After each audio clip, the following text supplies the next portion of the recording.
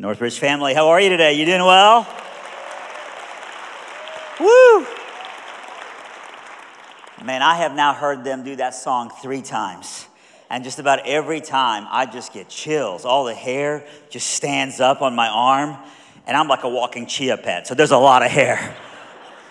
Aren't you just blessed? I mean, can we just thank Evan and the worship team for just leading us so good.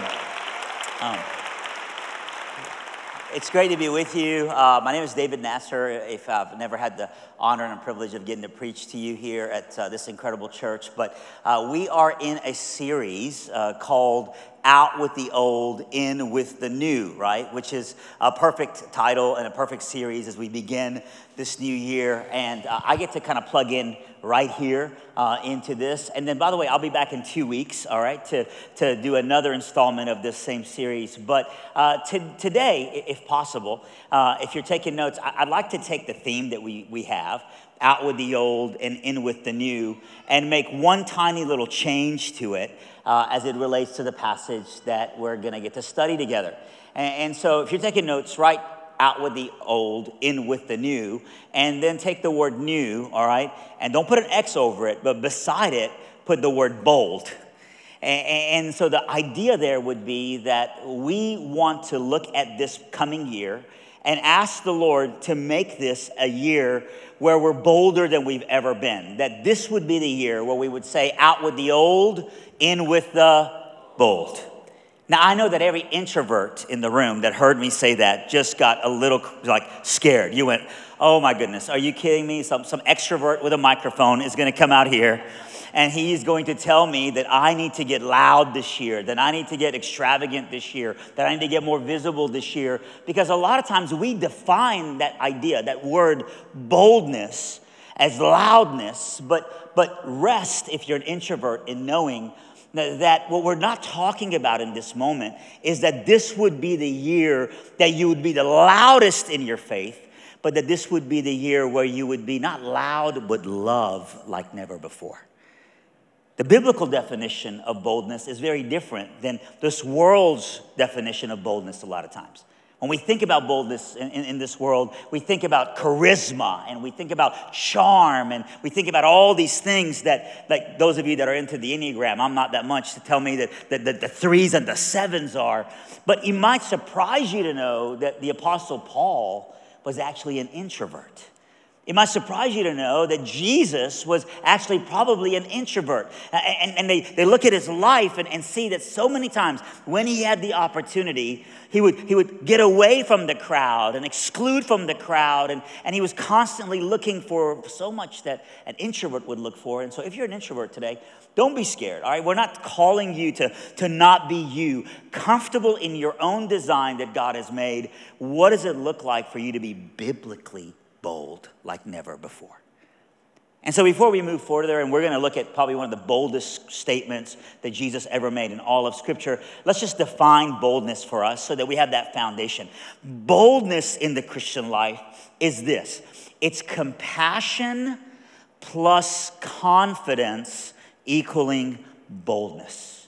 So if compassion plus confidence equals boldness, and Jesus is our greatest model of boldness, what we're asking you this year to consider is that, hey, I'm already compassionate, but I want to be more compassionate than I've ever been. I'm already confident in the power and the message of the gospel, but I want to be more emboldened in that than I've ever been. And so the intersection where your confidence and your compassion intersect, that's where you'll find our boldness. That's boldness. And to kind of study out of Scripture this idea of boldness for us this morning, I want to look at one of the boldest statements in all of Scripture. Now, there's 700,000, there's 80, I wrote it down a minute ago, it's pretty interesting. There are 800,000 words in the Bible and 71,000 verses roughly in the Bible. And what I want us to look at is what a lot of people call the Bible in a nutshell, John 6:35. And what's interesting is that in the South, where I'm from, we call what we're about to read not just bold, but fighting words, y'all. And this is about as controversial as it gets. It's about as crystal clear as it gets. And it is about as bold as it gets. And that Jesus makes a claim about himself in John 6:35 that I know will not be received in this context here at Northridge, where Pastor Brad faithfully every Sunday, year after year after year, has preached the same truth, but that we live in a world that's not receiving what I'm about to say to you and read out of Scripture as in a posture of hospitality, but in a posture of hostility, because honestly, it's just offensive to people when you begin to tell them what I'm about to read you.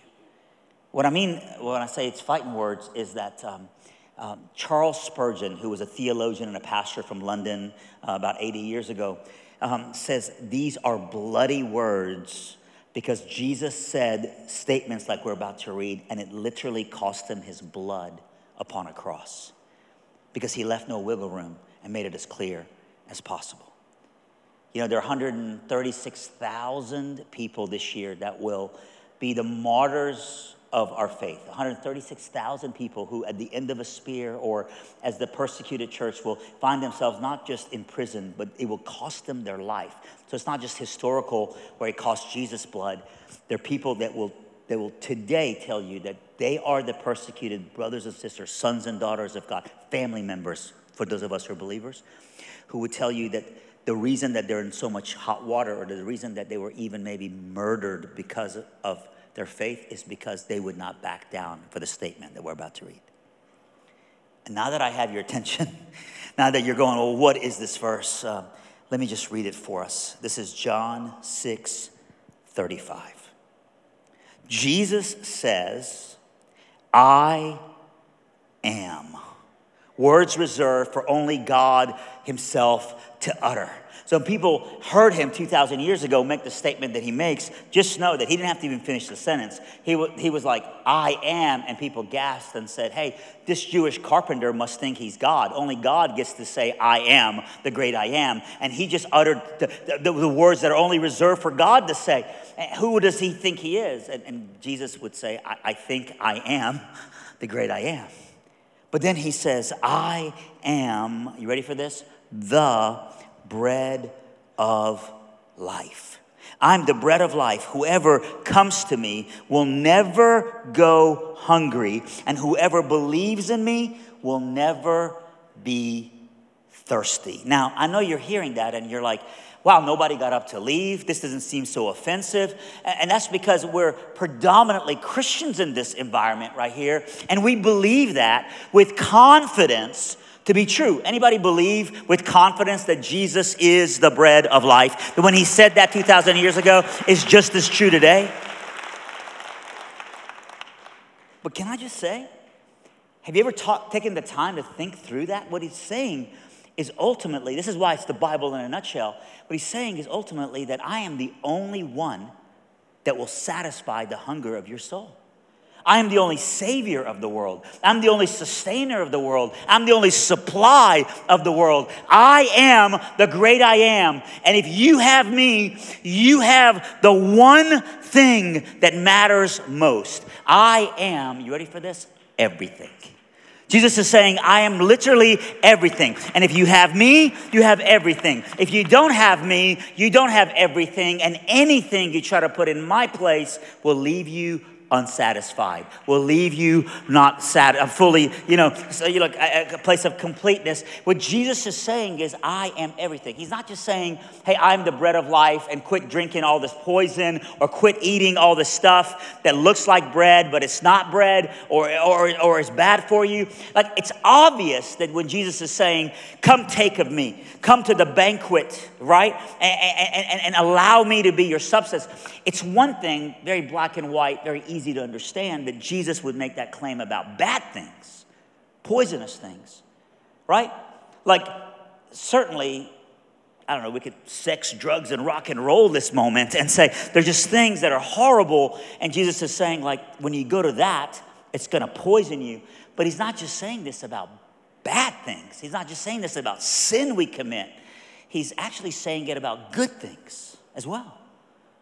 I'm married. I've been married over 30 years. And anybody here married? Wave at me, married people. Cool. How long? Right here in the front row. By the way, I've asked this now 3 times. So Saturday night, the answer was 3 months.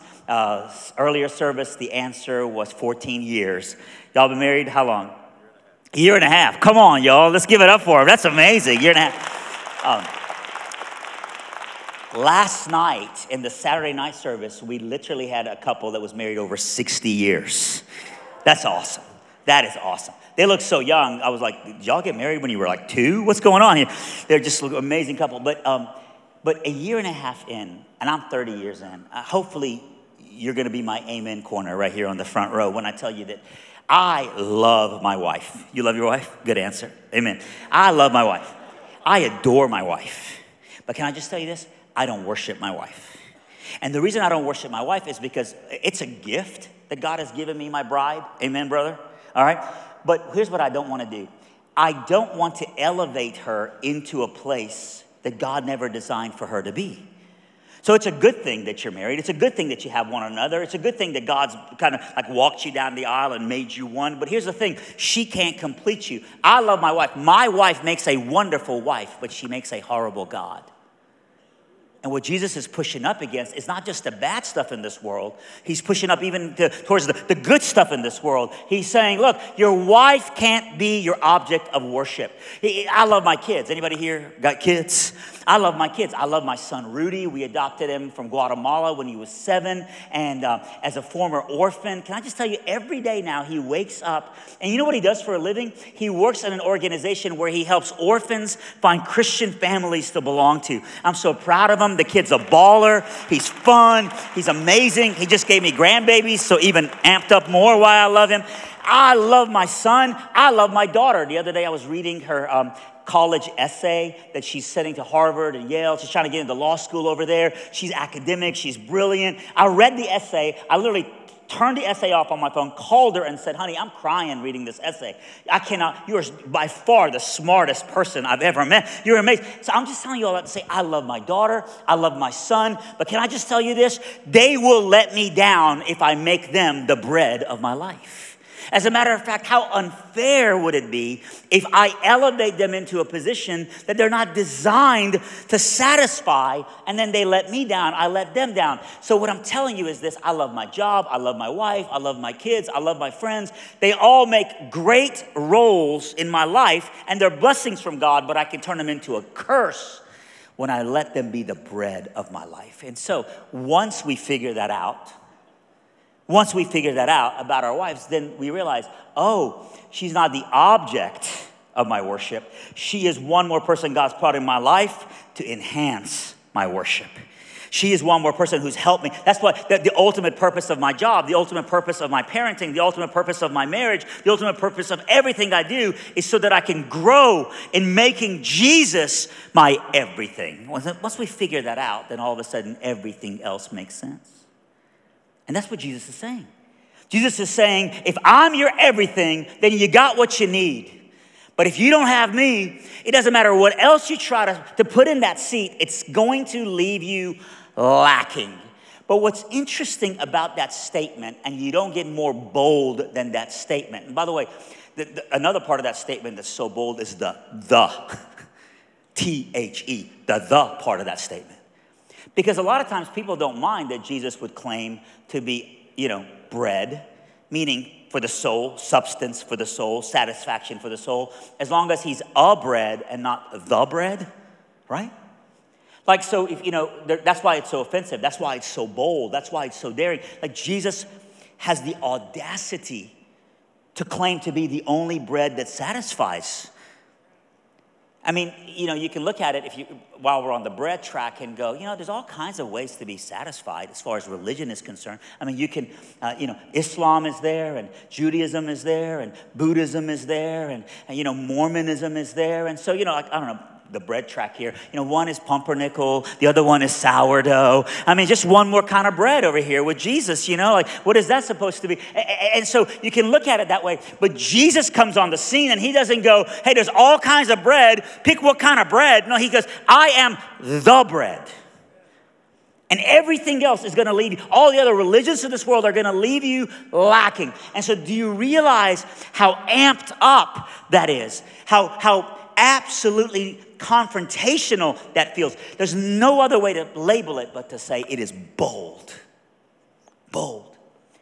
But what makes the statement so bold isn't the declaration, but it is the way that it's presented. As a matter of fact, that's the text for this morning, John 6:35. But if you look at the context by which Jesus delivers it the day after he fed the multitudes.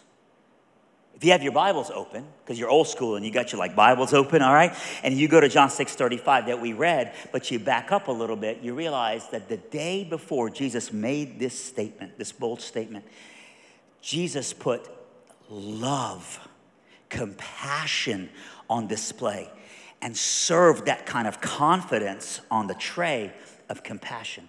That's the day before, where Jesus fed the multitude. Now, your Bible might say the feeding of the 5,000, but what that is that's 5,000 men, and with those men came women and children. And so this is before birth control, so basically think Catholic numbers, y'all, all right? And so we got, most theologians believe, minimally about 15,000 people that are on the mountainside by the Sea of Galilee. And Jesus comes into this environment. And when he comes into this environment, if you know the story, because somebody flannel graphed it for you when you were a kid in VBS, all right, before we were talking about it this morning, you know that there are 15,000 people there, and basically 14,999 of them have forgotten to bring anything to eat. And the reason I say that is because we know in the story that nobody packed a lunch except one responsible teenager who brought a little bit of fish and a little bit of bread for himself. Let's just call it probably a homeschooler, all right? Because they always pack a good lunch, all right? That's a compliment, by the way. And so you got this kid, and normally in an environment where somebody would have plenty for themselves, nowhere near enough, in an environment where there's such scarcity, the posture would be to hide and hoard, but instead, this kid is compassionate. And he brings a little bit of fish, a little bit of bread that he has to Jesus. And then the next thing you know, Jesus takes a little bit of fish, a little bit of bread, and he just multiplies it. And it is an all-you-can-eat buffet to the point where there are literally baskets of leftovers. And so let's just pause here and just say that Jesus comes into an environment where there are 15,000 people. I've been there in Israel on the Sea of Galilee where they go, this is probably where Jesus fed the multitude. It is literally like an amphitheater. It's set up like this. I mean, you could stand there if you wanted and get the attention of all 15,000. And what's amazing is the greatest preacher of all time, the greatest storyteller of all time, the one with the most confidence and the one with the most content of all time, right? God of this universe finds 15,000 people, and he doesn't go, quick, somebody lead a few songs, and then give me a microphone and let me preach at them. The greatest preacher of all time finds 15,000 people, and check this out. They're hungry, and he feeds them.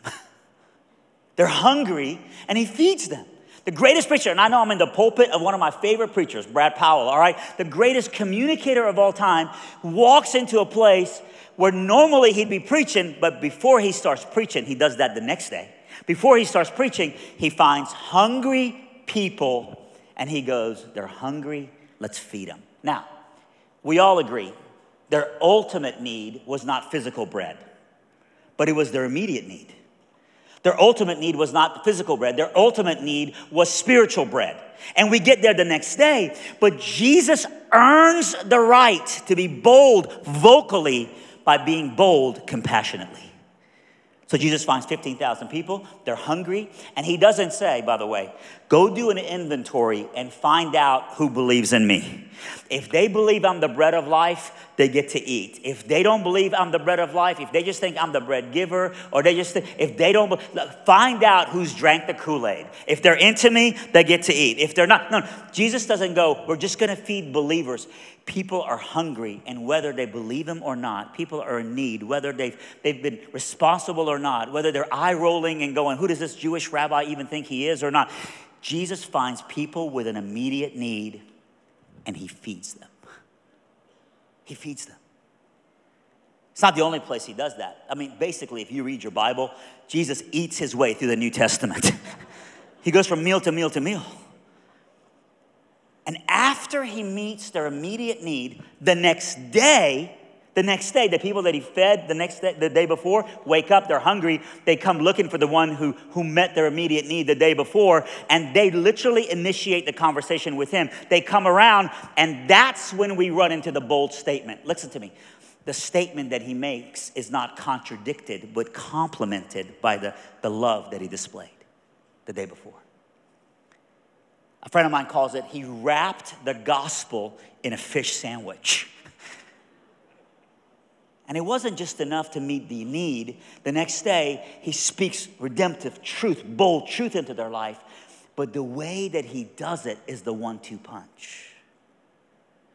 It's on display. People ask me sometimes when I took the bold statements of the people that had been witnessing to me seriously. I grew up a Muslim, and when I was 18 years old, these people started witnessing to me. And when I say witnessing to me, I wasn't going to their church. They were coming to my house. For 8 Monday nights in a row, these Christians showed up at my house.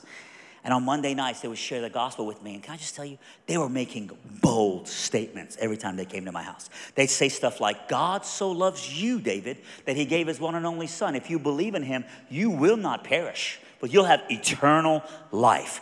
Man, that is a bold thing to say to somebody. And then they would say other things that were like bold as in like aggressively personal. They'd be like, you're a sinner, David, in need of a mighty Savior. And you cannot save yourself, and everything in your life that you have has broken you down. You need Christ in your life. They would come into my house and they would say these things like, you know, Jesus is the way, the truth, the life. No one comes to the Father but by him. They'd come to my house and have bracelets with beads on them, all taking me down the Roman road. And as they were taking me down the Roman road, it was obvious that what they were telling me was, I can't, but God did.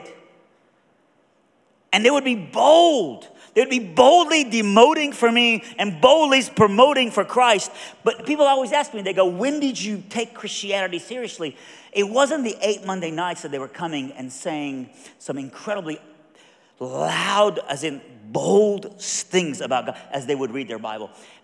It wasn't even when they would drag me to their church. They had a beautiful church. It was a multi-million-dollar facility. It had marble on the walls, and it had this like multi-million-dollar organ, and the preacher was an incredible communicator. The cantata and the choir was impressive. But I'm telling you, like, all that was good and everything, but what really, really blew me away was not all that. It was not the theological discussions we had. People ask me, when did you take Christianity seriously? But I'm just telling you, it wasn't their confidence. It was this one moment of compassion that just got me sideways. One night after church, they dragged me to church, you know, and one night after church, we go and eat. We ate at this, I think it was called a Shoney's back then, you know. And I remember we go to the Shoney's, and there's like 7 of us, and they pick me up. So like they go, hey, let's go eat afterwards. And we're sitting there at this restaurant, and for like 2 hours, we're just having this long discussion. They're using sugar packets and sweet low packets to explain the gospel to me. And they're telling me all these things, and they're making all these statements, and we get done with dinner, and we get up and we leave, and we go and we get in this Honda Accord. The guy that was witnessing to me, a guy named Larry, had this Honda Accord, but the problem was there was like 7 of us in this Honda Accord. You've seen like the clown car where all these clowns like get out of a tiny car. This was the opposite. We're all piling in like sardines in this Honda Accord, and I was in the back seat. And so I remember I'm kind of on top of some people's laps, you know, like I'm kind of stuffed like, you know, in the back, and we've gotten done with dinner. We're in the car. We're backing out. And as the guy driving is backing out of the parking spot in the parking lot of the Shoney's, all of a sudden, the waitress that had served us, she runs out to the parking lot and she starts knocking really loud with her thumbs or knuckles at the window that's right by my face in the back seat. And so the guy driving stops the car, and he looks, you know, and notices, and then instead of rolling down his window, he rolls down like the window that's right by my face, and he rolls it down, and so she gets her face like right close, like I was like this close to her face, and I'm kind of leaned in, and she yells in the car. She sees that we're stuck in there, and she goes, y'all need to get out of the car. And Larry, the guy driving, goes, what do you mean? He goes, well, I just noticed there are too many of you in the car for you to have room to check your pockets properly. She goes, you need to get out of the car so you can check your pockets. And she's got this wad of cash in her hand. And she goes, you way overpaid. She goes, somebody accidentally, that's why I want you to check your pockets. Somebody accidentally get me a $100 bill here. And you probably thought it was a 10 or a 20. You didn't check properly. So I need you to check your pockets. Somebody just, there's weight. A bill is like $60. You've left almost $200 here. She goes, get out of the car, check your pockets. And while she's saying this, Larry, the guy driving, who had been witnessing to me, he looks at her and he goes, that wasn't a mistake. And then he said her name. And I just remember thinking, that's crazy that he didn't see her as a waitress. He saw her as an individual, as a human being, as a person. He said her name. And then he goes, hey, listen, that wasn't a mistake. He said, when we first got here a couple of hours ago, you mentioned, as we were waiting for everybody else to get here, you kind of walk in, you mentioned to me, he goes, that this is Christmas time and you're doing like an extra shift tonight because you're trying to save a few dollars to help your kids for a better Christmas morning and provide for them. And so I mentioned that to everybody. And honestly, we emptied our pockets. He goes, we just kind of put everything that we had in there. And if we'd have had more, we'd have left more. And so this lady's looking, and I'm just like kind of leaned in and I look at her, and she just starts crying, y'all. She just starts crying, and she goes, you did this on purpose? And then he looks at her and he goes, well, don't worry. We'll be back next week. And as soon as he goes, we'll be back next week, she just screamed. She goes, well, make sure you get my table. Don't you ask for somebody else. And they said a few more nice things to her, and she's just standing there. And the window got rolled back up, and they backed out. And we start driving away. And as we're driving away, it's just kind of eerily silent in the car. And I just remember I looked in the rearview mirror. And as I could see, she's standing there. And she's traumatized by the kindness, the weirdness of it all. That a bunch of teenagers would bless her in that way. Meet her in a moment like that and treat her like that. And I'm in the car, and it's quiet in the car, and all of a sudden, I heard somebody in the car going, and I'm like, I'm telling myself, don't cry, don't let him in. And then all of a sudden, I start crying, and we're all in the car, and it's just a car full of people going, woo, and people ask me, they go, when did you take your faith seriously? I took Christianity seriously, where for 2 hours, somebody showed me the theology of grace, God's undeserving favor, God's unmerited favor, and then they complemented the theology of grace, undeserving love, with the way they treated this lady, gracious, graceful. I remember being in the car and just all of a sudden it dawned on me, she was actually not a good waitress. Seriously, like my drink never got filled right. Our food order was off a little bit. Somebody asked for no fries and they got fries and they were not. I just remember, but listen, they didn't give her the money like that because she was amazing. It wasn't based on her performance. It was based on compassion, her being a person. And all of a sudden, grace wasn't just a theology. Grace became something that I was like, oh, they're treating her not as she deserves, but as God would want them to treat her. Graceful, gracious. And can I tell you this? After that, everything they talked to me about, all the confidence they had, everything they talked to me about God, I took seriously because I was like, they must mean it. I've seen the evidence of it in the way that they are. Because kindness, beloved, is a superpower. Now, why am I telling you this? I'm telling you this because, listen, 2 reasons. Number one, you have been given by God people that he's put in your life, in your school, in your neighborhood, at your place at work. You have been given by God an opportunity to be bold in your faith, where compassion plus confidence in the message, and then compassion is the method, can be the great tee-up on the way you love someone. You meet their need, you serve them, and then when the opportunity comes, you step into their life and you share the gospel, and it becomes undeniable. So I don't know if, as I'm speaking, God puts someone in your heart, your mind, like hey, this isn't just about the, I'm literally thinking about the lady whose cubicle is right next to mine at work, or I'm literally thinking about the family that just moved into our neighborhood. And they need some lawn work, and everybody in the neighborhood has been like prayer requests / gossiping about how their lawn looks horrible. And maybe the way that I can be bold in sharing my faith to them is it begins with me like just grabbing my lawn equipment with my family. And we don't go do it out of pity. We don't go do it out of charity. We go do it out of compassion. And we just show up and we just start to help him get that lawn right. And if they come out and they go, why do you do this? You don't go, because it's just the talk of the name. Like, no, you do the opposite. You go, dude, we needed this exercise. This is a favor for us. It's a privilege for us. Or maybe it's somebody who's really hurting as a friend, and in this moment, you just need to step in and serve. Maybe it's, I don't know, a casserole. As a matter of fact, if you're taking notes, forget the compassion plus confidence equals boldness. Here's a better one. Casseroles plus confidence equals boldness. Because there's nothing more powerful than a hash brown casserole. When someone's coming into a moment where they're just like, I'm just wore out right now in life. And you just show up and you go, hey, listen, I know what it's like to be wore out. I'm always wore out. I know what it's like. I just made a little too much. And it'd be such a favor for me if you would just like help me. And I think I need to tweak the recipe. Tell me what stuff needs to be worked. You come into a posture like that, and you know what God does? God begins to disarm people. And all of a sudden, we believe with confidence. How many of you believe with confidence that Jesus is Lord? That he's the only bread. And people are walking around at all the wrong banqueting tables, eating all the stuff that they're trying to find satisfaction in, and it won't bring. How many of you believe that? So we have the confidence, but why not serve it on compassion? The reason you're hearing this sermon is because, in this text, I was going to preach something else a couple weeks ago, is because I listened to Brad Powell on rotation. He's one of the pastors who feeds my soul on podcast. And the other day, I was listening to him, and I heard him say something, and I was like, I think I misheard him.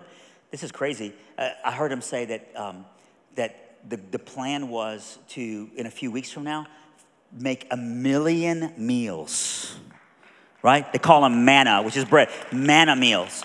Make 1 million meals happen for children in orphanages and children in worship centers, children across the world, in Haiti, in Honduras, and in Ethiopia. And when I heard him, I thought, that's insane. Like, I think I heard him wrong. I think he's talking about like the collective of a couple of hundred churches in Detroit, and the suburbs are going to get together and do this. But then I went back and listened, and I was like, nope. He's like, Northridge family, we're looking for 5,000 of you to give up a few hours on Thursday, Friday, Saturday, and to come in and not, this is a privilege, and to worship service by serving kids around the world. And we're going to make these incredible meals. We're going to pay for them, by the way, the meals as a church body. And then we're going to take these things and we're going to create an environment where this ministry that feeds children is going to get to feed them the meal so that when they go, why does somebody in Michigan care about me? The answer can be because you're important to God and you're important to us. And I went back and listened to it and I thought, oh my gosh, he's talking about one church doing that? One church? And I didn't think that's cocky. I didn't think that's audacious. You know what I thought? I thought that's bold. That's bold. That's a bold check to write. To say, you know what? There are children tonight who are going to bed hungry on our watch. And if it breaks the heart of God, it breaks the heart of God's people, his family at Northridge. By the way, you've done it 2 other times. This is the 3rd time you're doing it. And so what does that look like? It looks like this moment, right? That's why they're asking you to text. If you have your phone, get them out just for a second. That's why they're asking you to text. And the simple thing is you text the word million, M-I-L-L-I-O-N, million, to the number 31616. And they're asking you to set up 2 hours of your time on Thursday, Friday, and Saturday in a few weeks to come along and say, I get to do this. Not I have to, I get to serve people. I get to make a manna meal for the glory of God. Kids are going to bed hungry, and I want to step into that moment. I know we right now have 3,400 of you that have already signed up. So we're almost there. But look, here's the thing. The 3,400 that signed up, they'd have signed up with or without the sermon, with or without the push. I know some of y'all are listening to this and you're like, they brought in some Iranian dude to try to motivate me to, I'm not doing. I promise you if you go, it'll give you tenfold what you're giving. What better thing than, talk about a core memory, than to have your kids watch you make sandwiches, make meal. What better thing than to have this memory of me and my wife, we labored together for the glory of God. Me and my wife, we served together. We made this decision to, if you're not going to do it, you're not going to do it. But I just want to say, like, what does that look like? And can I just throw in one more caveat? The reason that they're giving out these cards on your way out is that it's also not just an opportunity to serve people in Jesus' name, but to come along and invite your neighbor. These cards are not for you. These cards are for you to go and invite your friends, hey, you want to come do this with me Thursday night? I signed up for a few, because what would it look like for you to invite others who maybe don't even share our faith to come and serve alongside you? And to come and be a part of seeing the beauty of the collective power of people coming together. And so there are people, I'll just be frank and tell you, there are people that you know that would never come to church with you, but they'd come to see the church show up in this place and feed, and they might even serve alongside of you. And I promise you, they'll get to know other people in your community while they're serving for a few hours, and they'd go, these are some crazy Christians, and I just want to be around them. Because love is a magnet. So I want to ask you to serve, but can I get you to bow your heads with me just wherever you are? And I'm about to pray, but I want you to also ask, beyond the million meals opportunity, would you be a part of that as an individual, as a family? But beyond that, I want to ask you, can you think about maybe somebody, maybe a family member, a coworker, a classmate, the lady who drops off her kids at the gym class right beside you, and you always like talk a little bit about your kids. The person that God has put into your life. I want to ask you, like, the person who has built their life on the wrong foundations. Would you just pray and just say, God, give me a way to serve them. Give me a way to be bold in the way that I love them. So that, God, it would open up the conversation to be able to share with them with confidence the message of the gospel. Can we stand together just all over this room, just the balcony in the front row? Let's just stand and man, we're just going to sing this and just thank God with confidence in the message of the gospel, but not at the expense of losing what God is saying to us as a person. Man, Lord Jesus, bring those people to heart, bring them to mind. Thank you, Jesus, that you are the bread of our life. Give us a chance, God, to serve those who've yet to figure that out by the way that we exemplify it with our life. We pray this in your name. Amen. Let's continue to worship together.